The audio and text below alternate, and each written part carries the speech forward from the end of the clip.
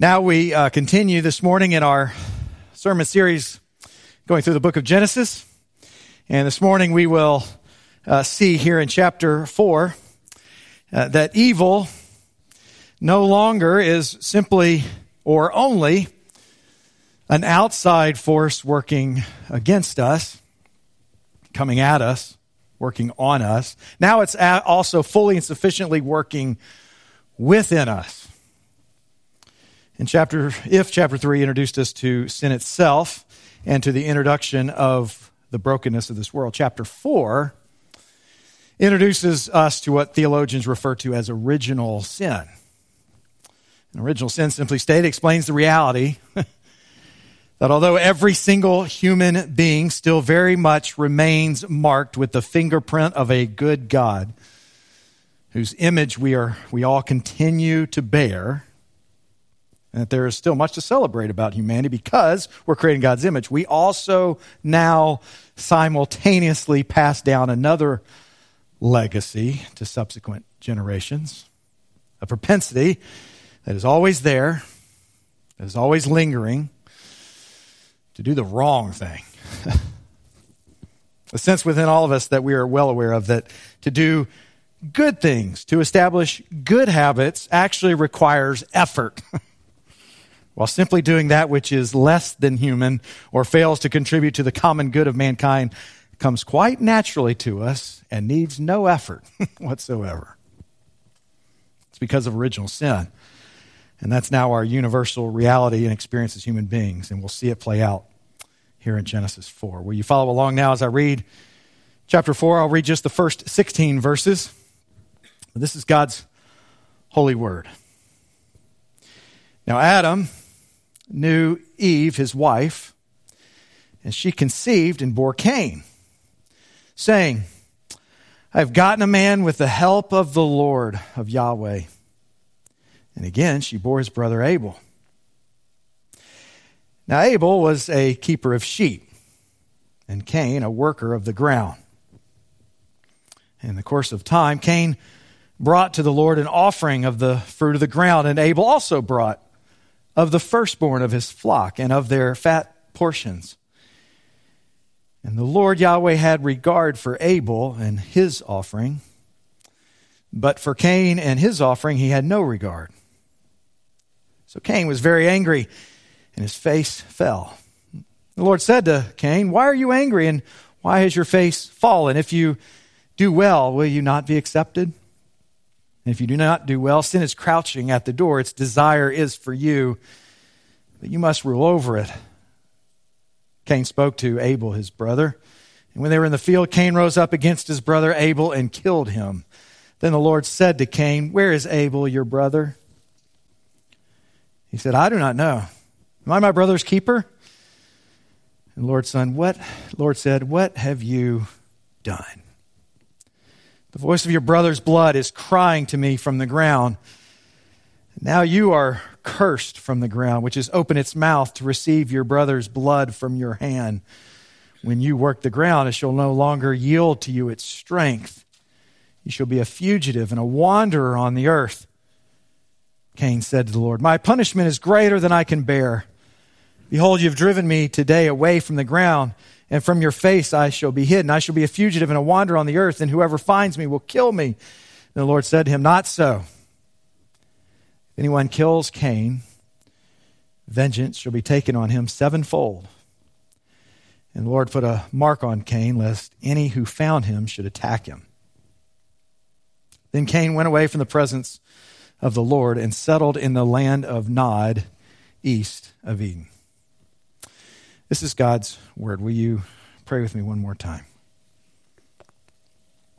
Our Father God, we ask now that you would meet us in this place, however we have come here this morning, whether we come with strong faith or whether we come doubting, whether we come even still wondering whether these things could actually be true and have any application to our life today. However we find ourselves this morning in this place, would you meet with us and convince us that you are still speaking to us to this day, even through these words. Send your Spirit, Jesus, as the one who has words of eternal life. May we hear from you now, we pray, for your sake.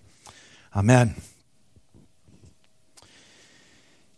You know that good feeling of starting out on a project, or starting out on a trip, starting on a new job, and at first you're excited, and there's many good signs at the outside. This could go really well. This could be good. Only to find out that's not exactly how things played out over the course of time. Genesis 4, chapter 4, is kind of like that. Because the chapter actually starts out kind of optimistic and even hopeful. It's a pretty good start. Verse 1, now Adam knew Eve, his wife, and she conceived and bore Cain, saying, I have gotten a man with the help of Yahweh, with the help of the Lord. And again, she bore his brother Abel. Last week, if you recall, we saw Adam seem to respond with at least a modest level of faithfulness to God's discipline when he called his wife Eve, the mother of all living. Perhaps there Adam saw that this wasn't going to be the end. His rebellion was not going to undo completely what God had done, and God was not done with what he had started. And here it appears Eve may also be expressing some faith of her own. Remember in chapter 3, God made them a promise that although there would still be a struggle between her seed and the enemy's seed, where her seed would take a blow to the foot, to the heel, the head of the enemy's seed was going to receive a blow, a crushing blow. Again, Eve conceived and bore Cain, saying, I have gotten a man with the help of Yahweh.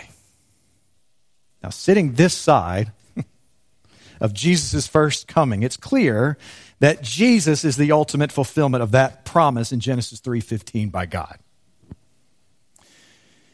But at this time, Eve did not have our timetable of the fullness of redemptive history to look back on and work with. And so when she bears a child at this point, she directly attributes it to God's providence and his care and his help and even his faithfulness to his promise. With the help of Yahweh.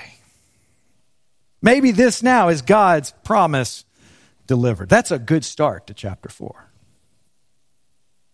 But verse 2 continues, unfortunately, and sets up the plot for the crux of the rest of the passage. Now, Abel, there it says, was a keeper of sheep, and Cain a worker of the ground. In the course of time, Cain brought to the Lord an offering of the fruit of the ground, and Abel also brought of the firstborn of his flock and of their fat portions. And the Lord had regard for Abel and his offering, but for Cain and his offering he had no regard. Both Cain and Abel brought an offering from their own vocation, from how they individually made their living, so to speak. But God did not regard Cain's sacrifice. Why? Why? Well, first we should know that there's no explicit command here recorded from God to these two brothers to actually bring a sacrifice or an offering. They're not coming in response to God saying, bring me a sacrifice. Both brothers do this on their own. So what is the difference between the two? Well, it can't be because, although some have proposed, that one was a meat sacrifice and the other was simply a fruit or a grain from the ground offering. Because if you recall, Adam and Eve were called to work the ground. That was a good thing. In fact, the Israelites who were hearing this story would have been well aware of several types of sacrifices that God actually prescribes for his people. There is a type of sacrificial offering, yes, that requires the shedding of blood. It's called a sin offering. But there are other types of sacrifices. There are other types of offerings as well that are just as legitimate, just as responses in obedience to God's commands, that are taken from the ground. And in fact, most likely, this is what the original audience would have most likely recognized from Cain's sacrifice, a legitimate thanksgiving offering of grain, the fruit of the ground. And so I would suggest the clue, therefore, as to why Cain's was not regarded, though Abel's was, is not in the variety or the type of this sacrifice, but rather in the quality of the sacrifice. Notice the author's description of Abel's offering and the lack of description of Cain's. Verse 3, Cain, again, brought an offering of the fruit of the ground. Abel brought of the firstborn of his flock and of their fat portions. First, the firstborn. Why is that significant? The firstborn. Well, at least it's because there's no guarantee there's ever going to be any more. To give the very first establishes a clear recognition of where these good gifts come from and whose ultimately they in fact are. It's a recognition that we are merely stewards of all that God entrusts to us. So Abel is expressing his faithful heart by his gift. God, I know that all I have is yours, therefore you will get my first. It was the first. But secondly, Abel's sacrifice is from the fat portions. It's as if the author is saying, Abel gave of the most marbled parts of the cut of meat of his sacrifice, of his sheep. The good stuff. It was the first, and it was the best. That's the point. And so while Cain seemed to be simply going through the motions, Abel saw this as more than a necessary religious rite, something that you and I just do as the people of God. Rather, he saw this as a way to express the depth of his gratitude and his thanksgiving and his praise to God. So that's the first question for you and I this morning from this text. Are we aware? Are you and I aware? When we are simply going through the motions in worship as a follower of Jesus. Or asked from another direction, and even put a finer point on it, how much thanksgiving and praise is God worth to you? To me? Because I would make the case to the degree that we honestly recognize how all has been freely given to us will determine how freely we will give back and even how generous our own worship will in fact be. Now, certainly there are times that we will come on a Sunday morning and our hearts will be heavy. There will be times when it will feel seemingly impossible to generate any kind of genuine praise and thanksgiving. We are fallen human beings after all. That's true. That's reality. And no doubt God would much rather you be here with him in his presence with a lack of or inability to give thanks than to not be here. Nevertheless, if we ever get into a rut of coming to worship on Sunday mornings for weeks, for months, or even, God forbid, years at a time, simply because we're supposed to be here, it behooves us to ask ourselves, why?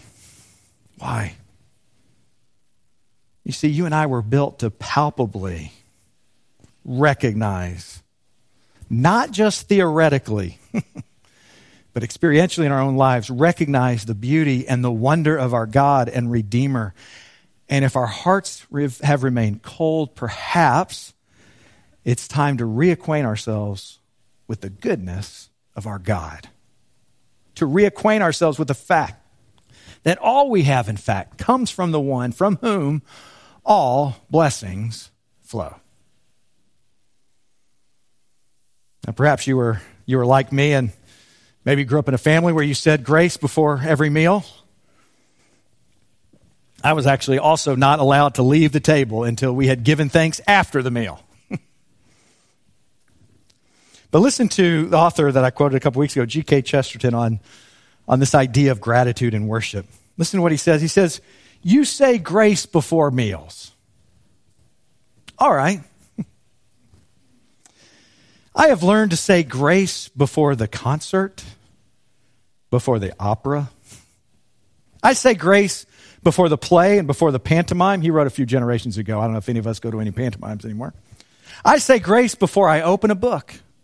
I say grace before sketching, before painting, before swimming, before fencing, before boxing, before walking, playing, dancing. I say grace even before I dip my pen in the ink.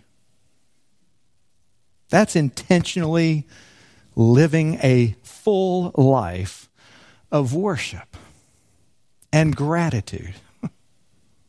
That's one who is in touch with how much and how often thanksgiving is the appropriate thing to offer to our God. So here's the question again. Is God getting your first fruits this morning? Is God getting my fatty portions? Or is he simply getting our leftovers? And if it's only leftovers, are we self-aware? Are you self-aware enough to know, or at least willing to try to understand why? And then address it. Verse 5 continues. So Cain was very angry, and his face fell. And the Lord said to Cain, why are you angry? And why is your face fallen? Well, Cain is angry because God's accepted his brother's sacrifice, but not his own. And so what does God do in response? Well, it shouldn't surprise us anymore at this point in Genesis that God asks a question. Why are you angry? Why is your face fallen? Why are you downtrodden? How long-suffering is our God with us and slow to his own anger and condemnation? If at this point in just the first 3.5 chapters of Genesis, you don't have a further appreciation for God's patience and how long-suffering he is, you simply haven't been paying attention. But Cain's reaction further displays what was going on inside of his heart and further proof why his sacrifice was not acceptable in the first place. His true heart's posture is revealed, out of which he was even offering his offering in the first place. He's mad. He is angry. And his anger here really is a demonstration of what is a classic case of spiritual pride. When you and I get quickly defensive when we're criticized or someone disagrees with us or we're rebuked, that's evidence for spiritual pride. Spiritual pride causes us to take any kind of criticism received not as potentially an exhortation, that is, to promote our good in the long run, but rather as a personal attack against us. And so here perhaps is a warning for us today as Bible-believing, church-going Christians. You see, Cain is not living a heinous life of debauchery.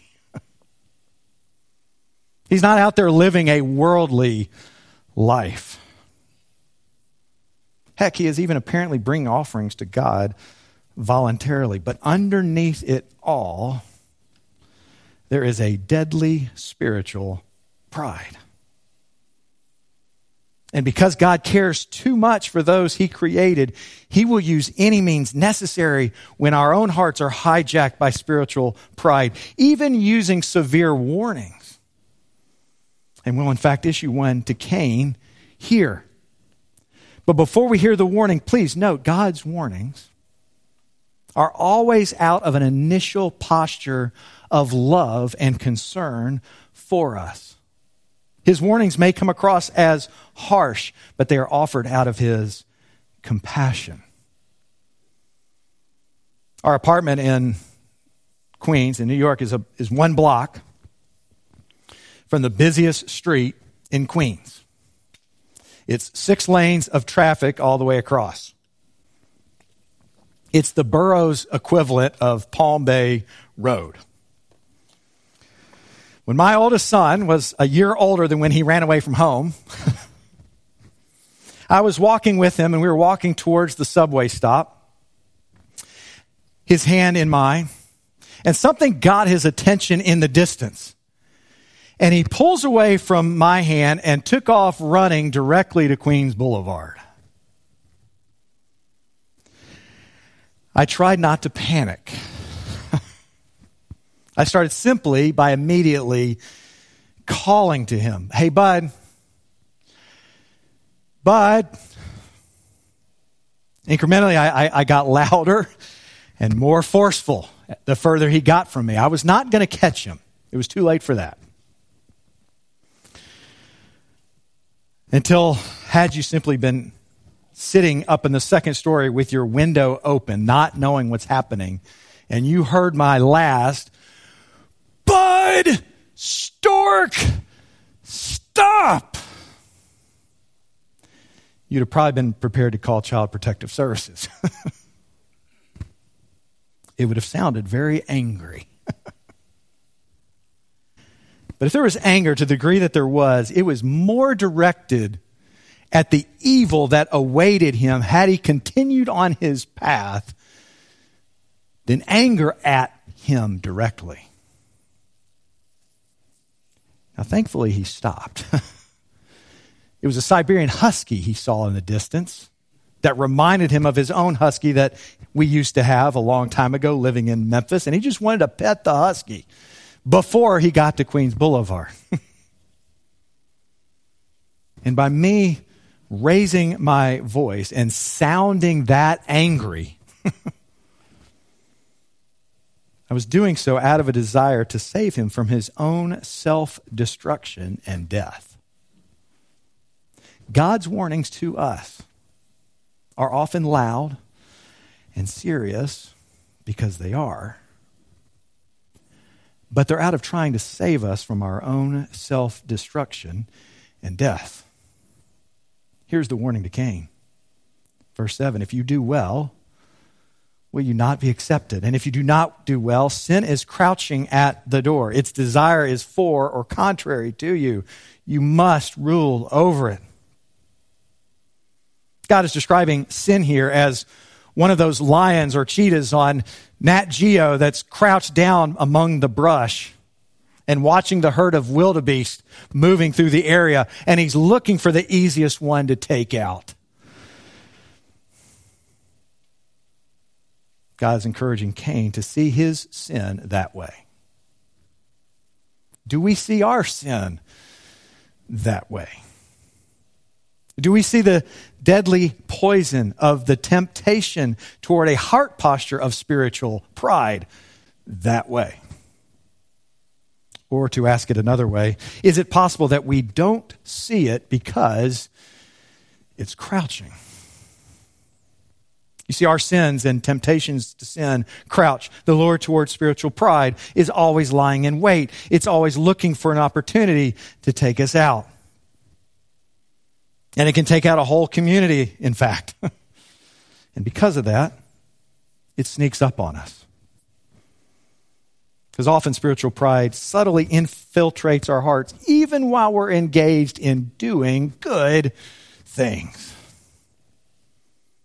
The good and right motive of serving and ministering to the church can at any time be threatened by spiritual pride when we begin to keep track of whether others are properly carrying their weight.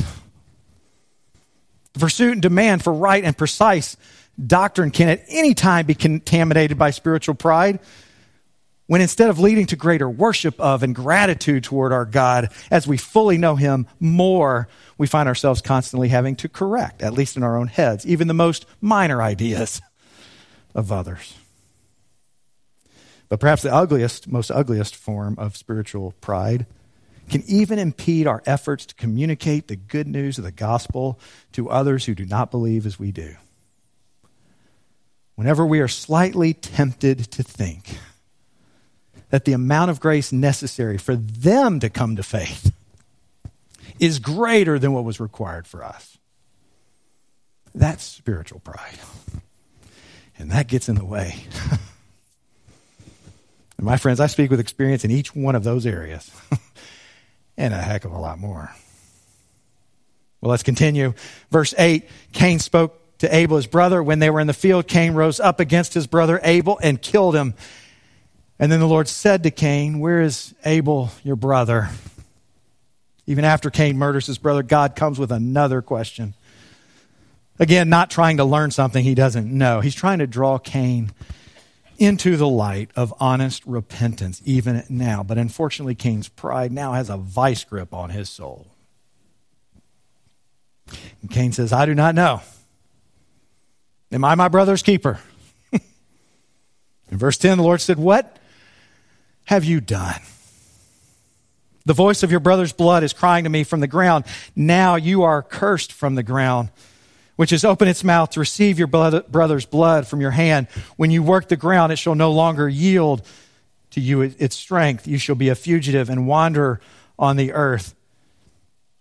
Now at this point, even at this point, it is still not too late for Cain. If Cain would just get over himself, you see, even God's harshest words of judgment are still laced with gracious invitations to respond with humility. But Cain digs in even deeper in his obstinacy, deeper in his hardness of heart. And thus he ends up getting banned further east of Eden. Verse 13, Cain said to the Lord, my punishment is now greater than I can bear. Behold, you have driven me today away from the ground, and from your face I shall be hidden. I shall be a fugitive and a wanderer in the earth, and whoever finds me will kill me. Then the Lord said to him, not so. If anyone kills Cain, vengeance shall be taken on him sevenfold. And the Lord put a mark on Cain, lest anyone who found him should attack him. Then Cain went away from the presence of the Lord and settled in the land of Nod, east of Eden. As Cain obstinately denied any responsibility for his family members' welfare, a trait he certainly got from his parents, he will now face isolation from his own family further east of Eden. But even in his obstinacy and complaining, God is still showing mercy here. Because God promises to intervene in order to keep further bloodshed from occurring. And so he places a mark on him so that others may not take revenge on him. So the mark protects Cain. Therefore, it's not so much a mark of God's cursing as it is a mark of his mercy to protect him. I bring this to a close. My friends, those of us present here today, Lord willing, none of us have physically actually carried out a murder as did Cain. But the truth is, the reality is, we have certainly shared Cain's spiritual pride at times in our life. We have certainly shared his lack of proper gratitude that got him there. And we have certainly shared at least moments of hatred towards another image bearer, which Jesus tells us quite plainly is sufficient enough to hold us guilty before a good God who made all human beings in his image. And as much patience, as much grace, as much mercy that we see here extended to Cain, as much of God's steadfast love continued to be expressed and poured out to Cain, you and I have even more today. Hebrews 12:24, the writer says this, remember Jesus, the mediator of a new covenant, and remember the sprinkled blood of Jesus that speaks a better word than the blood of Abel. What is the writer to the Hebrews saying as he has Genesis 4 in mind? Whereas God comes to Cain and says, your brother's blood is crying out from the ground. There is an image bearer that lies dead in the ground, and I take that seriously, and his blood calls out from the ground, accusing you and calling out against you. You and I have a better Abel, a better brother whose death and whose blood calls out from the cross now, not against you, not accusing you.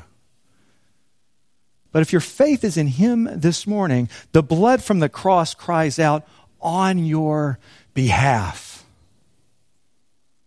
For those whose faith is in Jesus Christ, his blood cries out a better word of vindication on your behalf. And so right now, before the throne, regardless of whatever and whenever your enemy comes and claims and accuses you, there before the throne, the blood of your better brother Jesus cries out and says, it is no longer held against him. It is no longer held against her. I have paid for it with my own blood. My blood cries out on her behalf. My blood cries out on his behalf. He is mine. She is mine. My friends, be reminded of that, to relish that, and to appropriate that into our lives on a daily basis is a death blow to any roots of spiritual pride. And also is the fuel that will melt a heart into appropriate and fullness in grateful praise and thanksgiving. Hear his blood speaking that better word again to you this morning. You are mine. And doing so, ponder anew what the Almighty can do if with his love he befriend thee. Believe that this morning. Live by that this week. For Christ's sake. Amen. Let's pray. Heavenly Father, we do pause. We ask that you might, in your kindness, by the work of even your Holy Spirit within us, allow us the opportunity to ponder anew what it is that you can do when your love befriends us and we get that and we appropriate that and we believe that. Help us to believe this morning, Jesus, that your blood still cries out from the cross, still applies to us, to our record, even before the throne now, removing the guilt and claiming that we are vindicated, that we are justified in your sight, and that there is now no condemnation for those who are in Jesus Christ. Help us. Remind us again. We pray for Christ's sake. Amen.